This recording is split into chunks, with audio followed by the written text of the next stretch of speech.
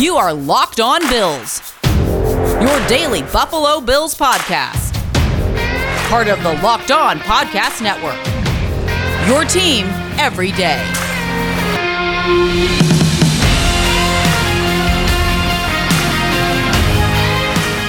What's up, Bills Mafia? It's Joe Marino from the Draft Network, and I'm your host of Locked On Bills. Happy Friday to you. Thank you for making Locked On Bills your first listen every day.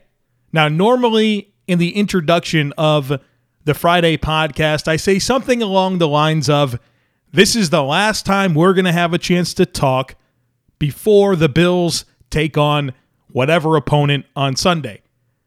But that's not the case this time, and it won't be the case moving forward during game weeks, because I want to give you a weekend podcast. And so starting tomorrow, I am going to introduce a Saturday podcast that I am calling Tailgate Talk. And this stems from a conversation that I had with my brother David, who enjoys listening to the podcast. And we were playing golf, and he said, you know what, Joe? I enjoy listening to the podcast all week, but I wish I had something else to listen to on the weekend. You know, I'm all anxious for the game. I'm excited for the game on Sunday, but I don't hear from you on Saturday or Sunday before the game. You kind of do the Friday podcast, and then you say goodbye, and then we catch up on Monday. And I thought to myself, that kind of stinks. I don't want to leave you guys hanging. I don't want you guys thinking about the game and not being able to give you something to listen to where I share more thoughts on the upcoming game. And so we are going to implement this Tailgate Talk podcast. And the reason why I'm calling it Tailgate Talk is I think about being at the game on Sunday against the Houston Texans and being in the parking lots and having conversations with other Bills fans and thinking about how good those discussions were and how much I would enjoy those being recorded and used as a podcast.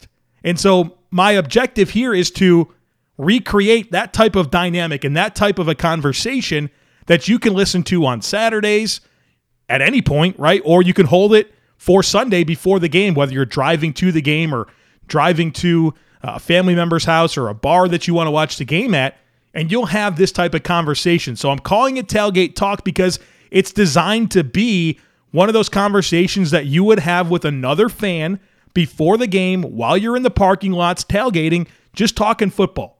And so that's coming your way tomorrow here on the Locked On Bills podcast. It's a normal episode under Locked On Bills. I'm calling it Tailgate Talk, and I'm kicking it off with none other than Sal Capaccio of WGR 550, and him and I have a conversation about Bills Chiefs, a very organic, not scripted, hey, let's just talk football. Let's talk about this football game, and that's coming your way tomorrow. So a good opportunity here to make sure that you are subscribed. So if you like the idea, give credit to my brother David, who said, hey, man, don't leave us hanging on the weekends. Give us another pod. And so it's coming your way tomorrow, Tailgate Talk here on the Locked On Bills podcast with my guest, Sal Capaccio. I think you will enjoy it very, very much. Now, today on the podcast, we're going to do our normal Friday stuff. Leftover thoughts. I'll give you my predictions. We'll do NFL draft prospects.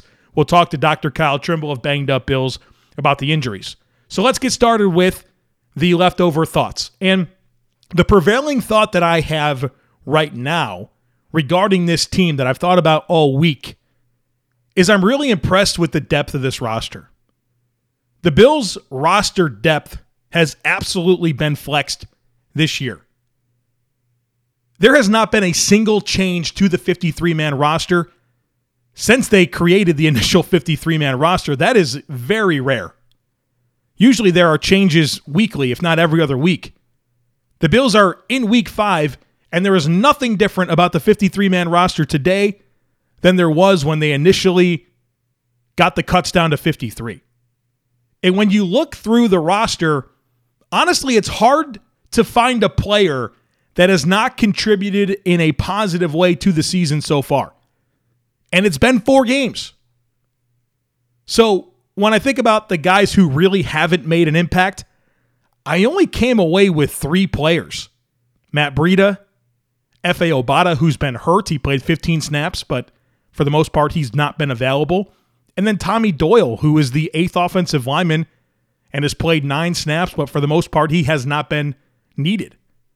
Every other player on the roster has contributed in a positive way to this football team. Let's go through the positions very, very quickly, and I'm not going to talk about the obvious things like Josh Allen at quarterback. You guys know he's contributed. I'm not going to talk about Steph Diggs or Cole Beasley or Emmanuel Sanders. I'm talking about depth. And so at quarterback, we've seen Mitchell Trubisky come in on a few occasions this year and close out the game. Scored a touchdown last week. He's had several kneel downs. He managed the game well against Washington, came in against Miami. I mean, you've seen Trubisky come in and close out games effectively and allow Josh Allen to not have to play meaningless snaps. At running back, I mean, Moss, Singletary, Gilliam, and Jones, they've all made very obvious impacts to the football team. Matt Breida, I've already singled out as somebody who has not really helped. At wide receiver, Jake Kumaro on special teams. He's also played 11% of the snaps on offense. Gabriel Davis hasn't caught a ton of passes so far this year, but he has played 39% of the offensive snaps. And Isaiah McKenzie has been a major factor in the return game. At tight end, the Bills are only rostering 2, and obviously we're all excited about what we've seen from Dawson Knox. Meanwhile, Tommy Sweeney has been active every game and played 15% of the offensive snaps. At offensive line, you've already seen the depth here, right? Spencer Brown coming in and kind of claiming a starting role now. Ike Bacher is starting at left guard. Ryan Bates has played late in games. And so you've seen the offensive line depth matter, right? They've played Ford. They've played Feliciano. Pretty much everybody but Doyle has played some level of meaningful snaps. At defensive tackle, every single defensive tackle on the roster has played at least 17% of the defensive snaps. At defensive end, every single player on the roster, except for Obata, who I talked about, and Basham, who was active for the first time last week and had a sack, they've all played at least 39% of the snaps. You look at the linebackers. All of the depth linebackers have helped. Klein has come in and helped, right? He played in replacement of Matt Milano last week, who was injured, and Klein played really well. You've seen Tyler Matakevich play well on special teams. He got the interception last week.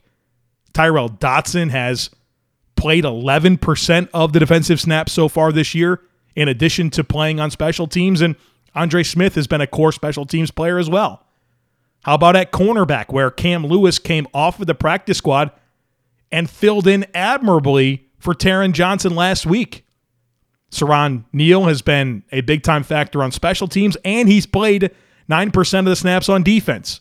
Dane Jackson has played 25% of the snaps on defense and 31% on special teams. So everyone's helping at corner. And then at safety, you saw Jaquan Johnson start in place of Poyer last week, had an interception, played really well. Damar Hamlin has played 11% of the snaps on defense and 2 phases of special teams. Hamlin has 2 pass breakups on the year in those 11% of the snaps that he's played. So we knew that Brandon Beane built a deep and talented roster, but when you kind of take this look at it and realize, wow, I think 50 out of 53 guys have really contributed positively to the football team already, it's pretty doggone impressive. And so I wanted to highlight here in my leftover thoughts the roster depth and just how much it has flexed so far this year. Now, the other thing that I want to mention as we consider players that are making an impact on the team, how about the rookie impact? Now, obviously, Greg Rousseau is a starting defensive end for the Buffalo Bills. His impact has been obvious. But also Spencer Brown, who is now the starting right tackle. Well, what's interesting about Rousseau and Brown? Both of them are players that did not play college football in 2020. Rousseau opted out of the season, and Spencer Brown's team, their entire season was canceled. So you have your 2 most impactful rookies being guys that did not play football last year. And when you take a further look at those 2 players, Greg Rousseau only really has 1 year of production at defensive end, converted from this like safety, wide receiver type player at Miami, 2 defensive end, had a really, really good 2019 season, didn't play in 2020. Meanwhile, he's a starting defensive end for the Buffalo Bills. Spencer Brown played tight end in high school in 8-man football and only has 2 seasons ever in his life with game experience at offensive tackle. And these guys have been the 2 most impactful rookies so far on the year for the Buffalo Bills. So I just thought that was really interesting, and I'm excited about both players. And when you consider all of that information, the fact that they've been able to crack the lineup for this team that has so much depth, it speaks to great scouting process by the Bills, great scouting decisions by the Bills, great player development by the Bills, and great work put in by those 2 players to earn this opportunity. And we know players on the Buffalo Bills under Sean McDermott don't get anything that's not earned. And so I thought that was kind of exciting to kind of loop both of those talking points together to talk about the roster depth of this football team and the rookie impact and which rookies are making the greatest impact. Football is back and better than ever, and as always, BetOnline is your number 1 spot for all the pro and college football action this season. With a new updated site and interface, even more odds, props, and contests, BetOnline continues to be the number 1 source for everything football. Head to the website or use your mobile device to sign up today and receive a 50% welcome bonus on your first deposit when you use our promo code LOCKEDON to make sure you receive that bonus. From football, basketball, boxing, right to your favorite Vegas casino games, don't wait to take advantage of all the amazing offers available for the 2021 season. BetOnline is the fastest and easiest way to bet on all your favorite sports, and BetOnline is where the game starts. I'm joined now by Dr. Kyle Trimble of BangedUpBills.com. You can follow him on Twitter at BangedUpBills, and he joins us each Friday to talk injuries. And it's been a weird week when it comes to injuries, a lot of ebbs and flows, and we're still have a few more days until game day, but there's a lot to dig into. I think we should probably start, though, with some good news where there were players that did not practice on Wednesday or were limited on Wednesday, but were full participants in practice on Thursday. That list includes Spencer Brown, John Feliciano, Greg Rousseau, and F.A. Obata, all full participants in practice. So, Kyle, I'm guessing you're feeling good about all 4 of those players' status for Sunday, but was interested if you had any thoughts on any of those individual situations. I do have a few thoughts. Looking at this injury report, it looks more overwhelming than it really is, because most of the guys that were limited or did not participate yesterday are now full. That's not the entire list, but there's a lot more. So that's really good to see there. I'm going to start from the top as I look at the injury report. Spencer Brown was limited Wednesday, and the ESPN reporter, Elena Getzenberg, that replaced Marcel, she had tweeted out that Spencer dinged up the knee in practice on Wednesday. This is the same knee that he injured in the Chicago Bears game. This is confirmed by, I saw a video from John Scott from Spectrum News that the brace was on the left side. So I still don't know exactly what Brown is dealing with, but this could be a recurrence from the Bears game, and they're just trying to take it easy with him, especially with the bracing. At one point at the beginning of the season, he did have bracing on both knees, though. Moving down, John Feliciano, to see that he is in full participation. They haven't officially announced he's past the concussion protocol, but usually in practice in full, as long as he's not having symptoms later on, then he should be good to go. So I know that Sean McDermott had said that they like their starting 5 that they had out there on Sunday, but Feliciano, I'm sure, is going to work back in because he's still a core member of that offensive line. Moving down the list further is Dane Jackson. Don't know what's going on with him. Can't see which knee that he had been dealing with, but it seemed like that also happened in practice. He was also coming off a knee injury, and I believe it was week 2 heading into week 3. Teron Johnson looks good. I'm glad to see that he's recovered for his groin. That might have been more of a tweak that they said, we don't need you today. Let's get you out there. And the rain would have aggravated things if he had slipped all over the place. And then F.A. Obata looked really good with regards to the fact that he's available, especially with some of the other defensive ends we'll get to in the discussion later, that to see that he's going to be available and healthy come Sunday. All right. So a lot of good news, even more good news than I teased right when I asked the question. So that's what we like. What we don't like is that Matt Milano has not practiced all week with a hamstring injury. Same thing with Taiwan Jones, a key member of the special teams units. But Kyle, I mean, if there's ever a game you want a healthy Matt Milano, it's against Kansas City. And I don't feel good about him playing on Sunday, and maybe not even until after the bye week. So I'm guessing you don't have too many good things to say in terms of Milano and Jones and their prospects of playing on Sunday. So I don't have the best, unfortunately. I want to preface this with, I want to be wrong in so many ways. I want him to play on Sunday, and I want him to dominate Travis Kelce and just do what Matt Milano does best there.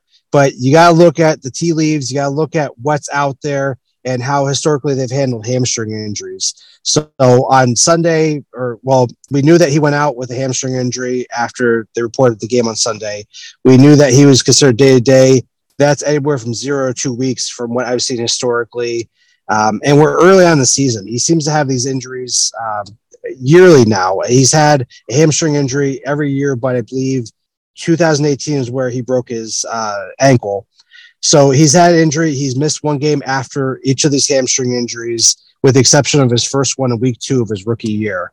So he's come back. He has not had a recurrence of that hamstring injury that season, which is important to note. So they are pretty good at being conservative with the management of that hamstring injury. So I'm looking back, I'm thinking, well, this is a pretty big game. You want to still get him out there, though.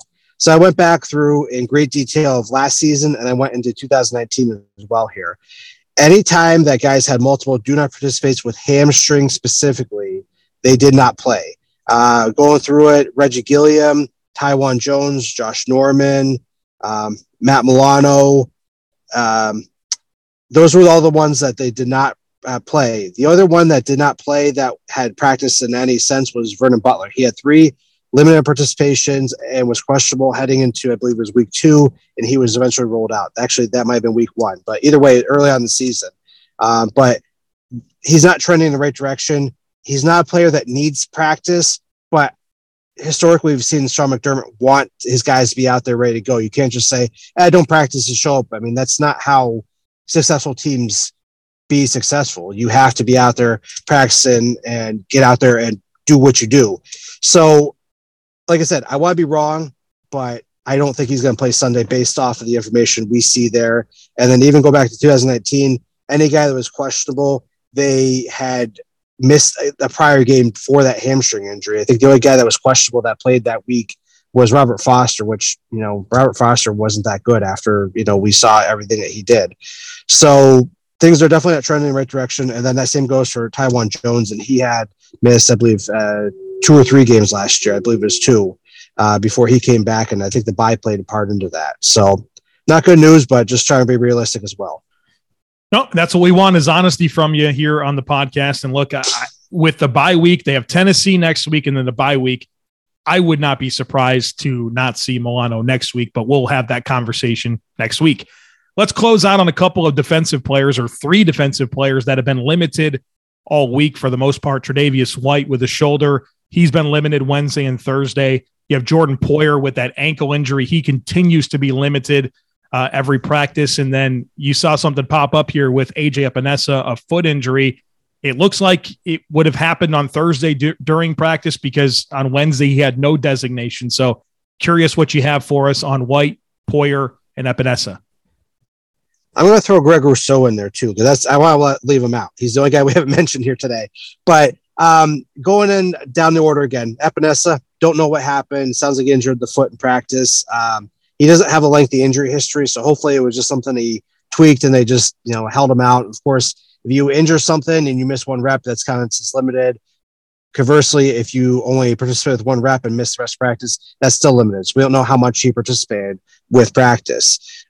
Moving down the list there further, Jordan Poyer, he remains limited, but in the videos I've seen, and Thad Brown of Rochester News 8 said he's moving around great on the sidelines. John Scott of Spectrum News had a great video of Poyer running around. I don't see how he doesn't play. The guy barely misses games in his career, and I mentioned that last week on the podcast. So I think he's going to get up and he's going to play. It's not clear what he's dealing with, but it's definitely not going to be enough that I don't think he's not going to play.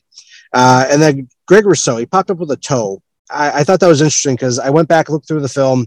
He played in 18 defensive snaps. He got in a few piles. There wasn't anything that stood out that said, oh, okay, this is a turf toe. When I see toe, I think turf toe.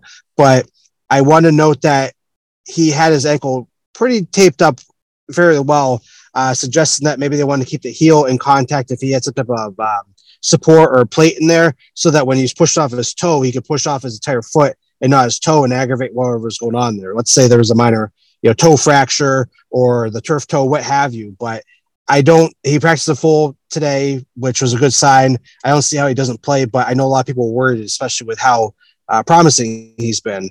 And then rounding out the list here, Tre'Davious White, he played in 34 defensive snaps. He was pulled early in the third quarter after the Bills went up 33-0. There wasn't a ton of contact he had with anybody there, with the exception of one play. I went back through, and it was actually really surprising here. It was 7-18 in the first quarter. He was running across the middle, and Pharaoh Brown, number 85, just gave him the nastiest forearm shiver with his left forearm and just jacked up Tre'Davious White. Tre'Davious White was kind of shocked, got hit real hard. It fell down. He got right back up, but I'm sure he was feeling that later. So if that's the reason why his shoulder's hurting, I would probably think I'd be in the hospital if I got a forearm shiver from Pharaoh Brown. But that's the only time where I saw that Tre'Davious White could have had a shoulder injury. He's had other neck and shoulder issues in the past, but nothing that else jumps out from that. But if you want to go check that out, he drops him, which is really surprising. But considering the size difference, I suppose that's not surprising. So overall, good injury report, but there's still some concerns, namely being Milano, Jones, and then we'll see what happens with Poyer. You look at this list, and it's long, but it feels complicated. But I think you summarized it really well there. It's Milano, right? You're probably not going to see Jones. You're probably not going to see Milano, but everyone else that has bumps and bruises, it feels like there's a good chance that they could be available for Sunday. So, Kyle, we appreciate you. Thanks for coming on and giving us your expertise. And, if you could help Mr. Milano there with that hamstring, any special treatments, to get him ready quicker than we expect, that'd be great. Thanks so much. Thank you, Joe. Did you know that Built Bar has so many delicious flavors? There is something for everyone. They have coconut, salted caramel, strawberry, orange, cookies and cream, cherry, raspberry, mint brownie, double chocolate. So many great flavors. And look, maybe you don't know where to start, or you haven't tried all the flavors. That's why you should get a mixed box. That's where you can get 2 of each of the 9 flavors. Try them all and see which ones are your favorites. And not only are Built Bars the best tasting protein bars on the planet, they're healthy too. Check out these macros: 17 to 18 grams of protein, calories range from 130 to 180, only 4 to 5 grams of sugar, and only 4 to 5 grams of net carbs. The flavors are amazing. They're all tasty, and they're all healthy. I've got a deal for you. Go to BuiltBar.com, use our promo code LOCKED15, and you'll get 15% off your next order. Again, use promo code LOCKED15 for 15% off at BuiltBar.com.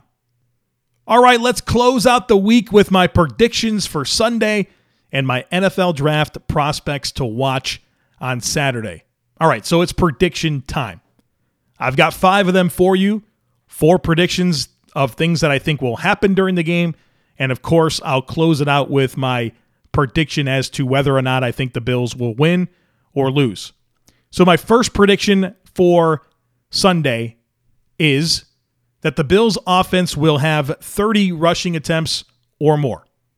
When you look back to last year, the Bills had 23 rushing attempts in Week 6, 25 in the AFC Championship game. The Chiefs have not been able to stop the run this year. The Bills have run the ball so much better than they did last year. And you've heard Sean McDermott talk about being two-dimensional on offense. If there ever was a game where you want that to be true, it's against the Kansas City Chiefs. So I expect the Bills to test their run defense a lot. I still think they'll throw it more than they run it, but I do think that the run game will be an emphasis for the Bills offense against Kansas City, and it should. You've heard me talk numerous times about the common denominator in Chiefs losses with Patrick Mahomes as the quarterback. It's that the other team was able to run the ball effectively and often. And I think the Bills are going to test this run defense on Sunday. Number 2, I have Josh Allen with a completion percentage above 65%. Now, maybe that doesn't seem like a hot take to you, but Josh Allen is not completing 65% of his passes so far this year. Against the Chiefs last year in Week 6, he completed 51.8%, and in the AFC Championship game, he completed 58.33%. I think you are going to see Josh Allen play a much more efficient game against Kansas City this time around. And it's not going to be so much chasing big plays and embracing a track meet as it is being smart with the football and distributing it and keeping the offense on schedule. So I think you'll see Josh Allen spread the ball around and complete 65% or more of his passes. Number 3, I think you will see 10 completions to running backs and tight ends by the Bills offense. I think that's going to be important this week. The Chiefs have struggled at linebacker. They're slow at linebacker. They're not great in coverage at linebacker. And so that's why it's a great opportunity to get the ball to Dawson Knox and the running backs. Zach Moss, Devin Singletary, get them going in the passing game. And the Bills really haven't done that so far this year. Running backs and tight ends combined on the year for the Bills are averaging 7.5 receptions per game. I think they get to 10 or more on Sunday as part of an offensive game plan that I think is going to be reliant on efficiency. And so that's why I think the run game and kind of the short passing game, if you will, to backs and tight ends will be a factor on Sunday. Number 4, whichever team attempts more field goals loses the game. This is not a game where field goals are going to be enough. I'm expecting there to be plenty of points, and you need to score touchdowns. And the Bills learned a hard lesson in the AFC Championship game about settling for field goals against Kansas City. 3 different times, I thought they should have went for it on 4th down, but they opted to kick a field goal. And so far, the Bills' red zone offense has not been great. Kansas City's red zone offense has. Their kicker, Harrison Butker, has attempted 3 field goals so far this year. Tyler Bass has attempted 11. The team that scores touchdowns and not field goals and forces the opponent to attempt field goals and not score touchdowns is going to win this game. And so that's why I feel like whoever attempts more field goals loses. And that's going to require a flip of the script when it comes to the Bills offense. Now, it's good news for the Bills defense. They've been really good in the red zone. The Chiefs offense has been really good in the red zone. So that's going to be a great struggle and battle to see. But the Bills offense needs to finish drives with 6. So here we are. Do I predict the Bills to win or lose? And I'm always going to be honest with you on this podcast. My prediction today is that the Bills lose. And it pains me to say that. And I'm sure right now you guys are mad at me and you don't like that I predicted the Bills to lose. I just feel like it's the smart thing to do. I think it's a smart prediction. Both teams need this game, right? We're talking about 2 teams that have aspirations to be the number 1 seed in the AFC and have home field advantage throughout the playoffs and get that first round bye. Remember, only 1 team gets a bye now. Both these teams, the Bills and Chiefs, want to be that team. Well, Kansas City is 2-2. They're in last place of their division, and putting them into a 2-3 hole would be tough. So, not that either team is taking the opponent lightly, but my goodness, the Chiefs are coming from a place of desperation in my mind more than the Bills. We're talking about a Hall of Fame coach in Andy Reid and the best quarterback in the game in Patrick Mahomes. The Chiefs are at home in this football game. And Josh Allen talked about Arrowhead Stadium being the most hostile environment he's ever been in and how challenging it was to play there in the AFC Championship game. And they had 17,000 people in attendance. Well, on Sunday, there's going to be 76,000 people making it hard for Josh Allen and the Bills offense to execute. And so if he thought 17,000 was tough, 76,000 is a lot more. And this Chiefs defense has to get better. I know they have struggled, but Steve Spagnuolo has been coordinating defense for a long time in the NFL. He's had seasons where they started very slow and it got better. And I don't know that the Bills' offense is going to be their get-right game, but it has to start playing better eventually. And Spags has very successfully coordinated defenses to slow down the Bills in the past. Specifically Josh Allen last year, twice. So the Bills have to prove that they can play offense to the level that they are capable of against the Chiefs' defense, even if the Chiefs' defense is struggling. I mean, obviously, this Bills defense has not been tested quite like they're going to be tested on Sunday. The Bills defense is playing great. They have a lot of confidence. I wish they were going to have Matt Milano. So I have some concerns about how the Bills defense is going to measure up in this game, considering the magnitude of the challenge. And then lastly, the Bills they have to prove it, right? They've handled every opponent they've faced except for Kansas City. They have to prove they can do it. And until then, I'm just not comfortable predicting the Bills to beat Kansas City, especially at their place. If the Bills were at home, I could talk myself into it. On the road, without Milano, it's going to be a tough task. The Bills can win the game. Let's establish that. I think the Bills reasonably can win this game. There is absolutely a script for the Bills to win. I'm just not going to predict it here today on the podcast. And I also hope that I'm extremely wrong. And I'll be happy to admit that on Monday. All right, let's close out the week with my NFL draft prospects to watch. Again, these are players that I think the Bills could have some level of interest in and fit the Bills schematically and have marquee matchups on Saturday that you can pay attention to. So when you wake up, pet your dog, hang out with your family, and then at noon, it's time to get dialed into college football at 12 p.m. Eastern time on ABC. Check out Oklahoma against Texas. And who I want you to focus in on is Oklahoma defensive tackle Perion Winfrey. He wears number 8. He's 6'4", 292 pounds. And this guy is an explosive pass rusher. Was a junior college transfer last year. And he won last season just on athleticism and playing extremely hard with a ton of urgency. And now this year you're starting to see the technical refinement show up. So he's explosive, has a really dynamic first step. He's flexible, he can turn corners, and he plays extremely hard. And I like the idea of him as an interior pass rusher in the NFL. And I think for a Bills defense that is probably going to rework the interior defensive line a little bit next offseason, I think he'd be a wonderful backup to Ed Oliver that the Bills could target on day 2. The next game, 3:30 p.m. Eastern time, Georgia against Auburn. The focus here is Georgia offensive lineman Jamari Salyer, number 69. He plays left tackle for Georgia, but he has experience at literally every single spot along the offensive line. He just plays left tackle right now. 6'4", 325 pounds. I like him at guard for the Bills. Has a ton of power, good mobility, good versatility, and just that nasty demeanor that you see the Bills gravitate towards in the offensive linemen that they bring in to the building. And so obviously Auburn is a big-time SEC opponent, so it'll be a great showcase opportunity for him.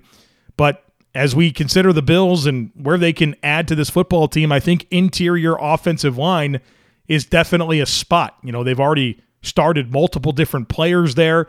They have some contracts that they can get out of after the season. And so I think Salyer really kind of fits stylistically the type of player that they like to bring in. And then obviously the versatility that exists there make him appealing. So check him out, a potential, I think, a day 2 type player that the Bills could target. The last player to get into is at 7:30 p.m. Eastern time on the ACC network, Notre Dame against Virginia Tech.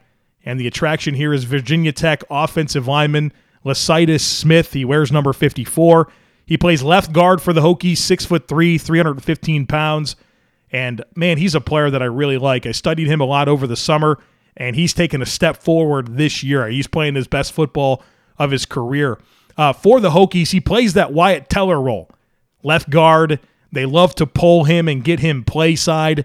He's a wall in pass protection, and he just gets after it. He has that play temperament and demeanor that you love in an offensive lineman with he's kind of got that balanced skill set as a run blocker and a pass blocker. Again, 6'3", 315, the left guard there, number 54. So those are the NFL draft prospects to watch. It's hard to believe we've already talked about over 20 guys to have on your radar, and that list is only going to expand every week. So when we get to draft talk, in that March, April range, there's going to be names that you're familiar with. And so I love that we do this here on our Friday podcast. So that is going to do it for us here today on the podcast, but not this week on the podcast. Tomorrow, Tailgate Talk with Sal Capaccio and I think you are going to enjoy that. My goal with that is to bring on different guests and, like I said, simulate a tailgate type conversation that you would have with other fans before the game. So Sal and I